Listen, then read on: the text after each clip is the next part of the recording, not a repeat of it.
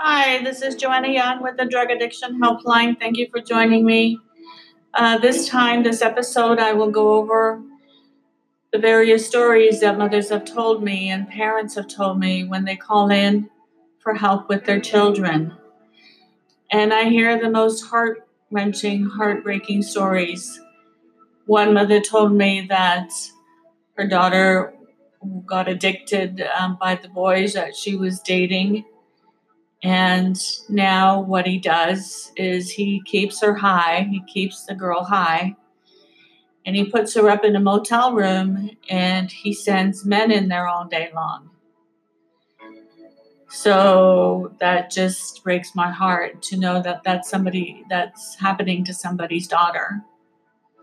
Another mother told me that her daughter had been sold twice in the last few months, which is, it's hard to even think that people live that way and experience that.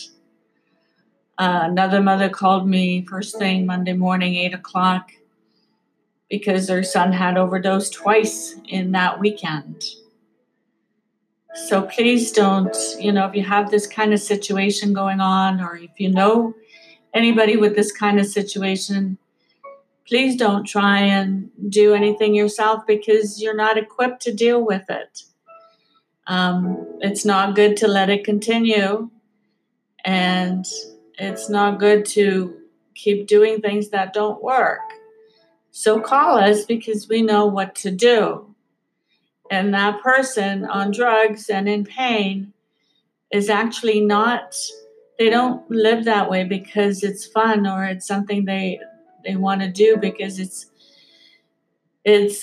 so much fun, because it's not. They're simply driven by pain, physical, emotional pain, and the body gets very, very addicted. And if they stop taking the poison, drugs are poisons, so when they stop taking the poisons, they feel a lot of pain. We can help them because we're trained to help them. You're not. So please call us, 877-801-5475. Thanks for listening.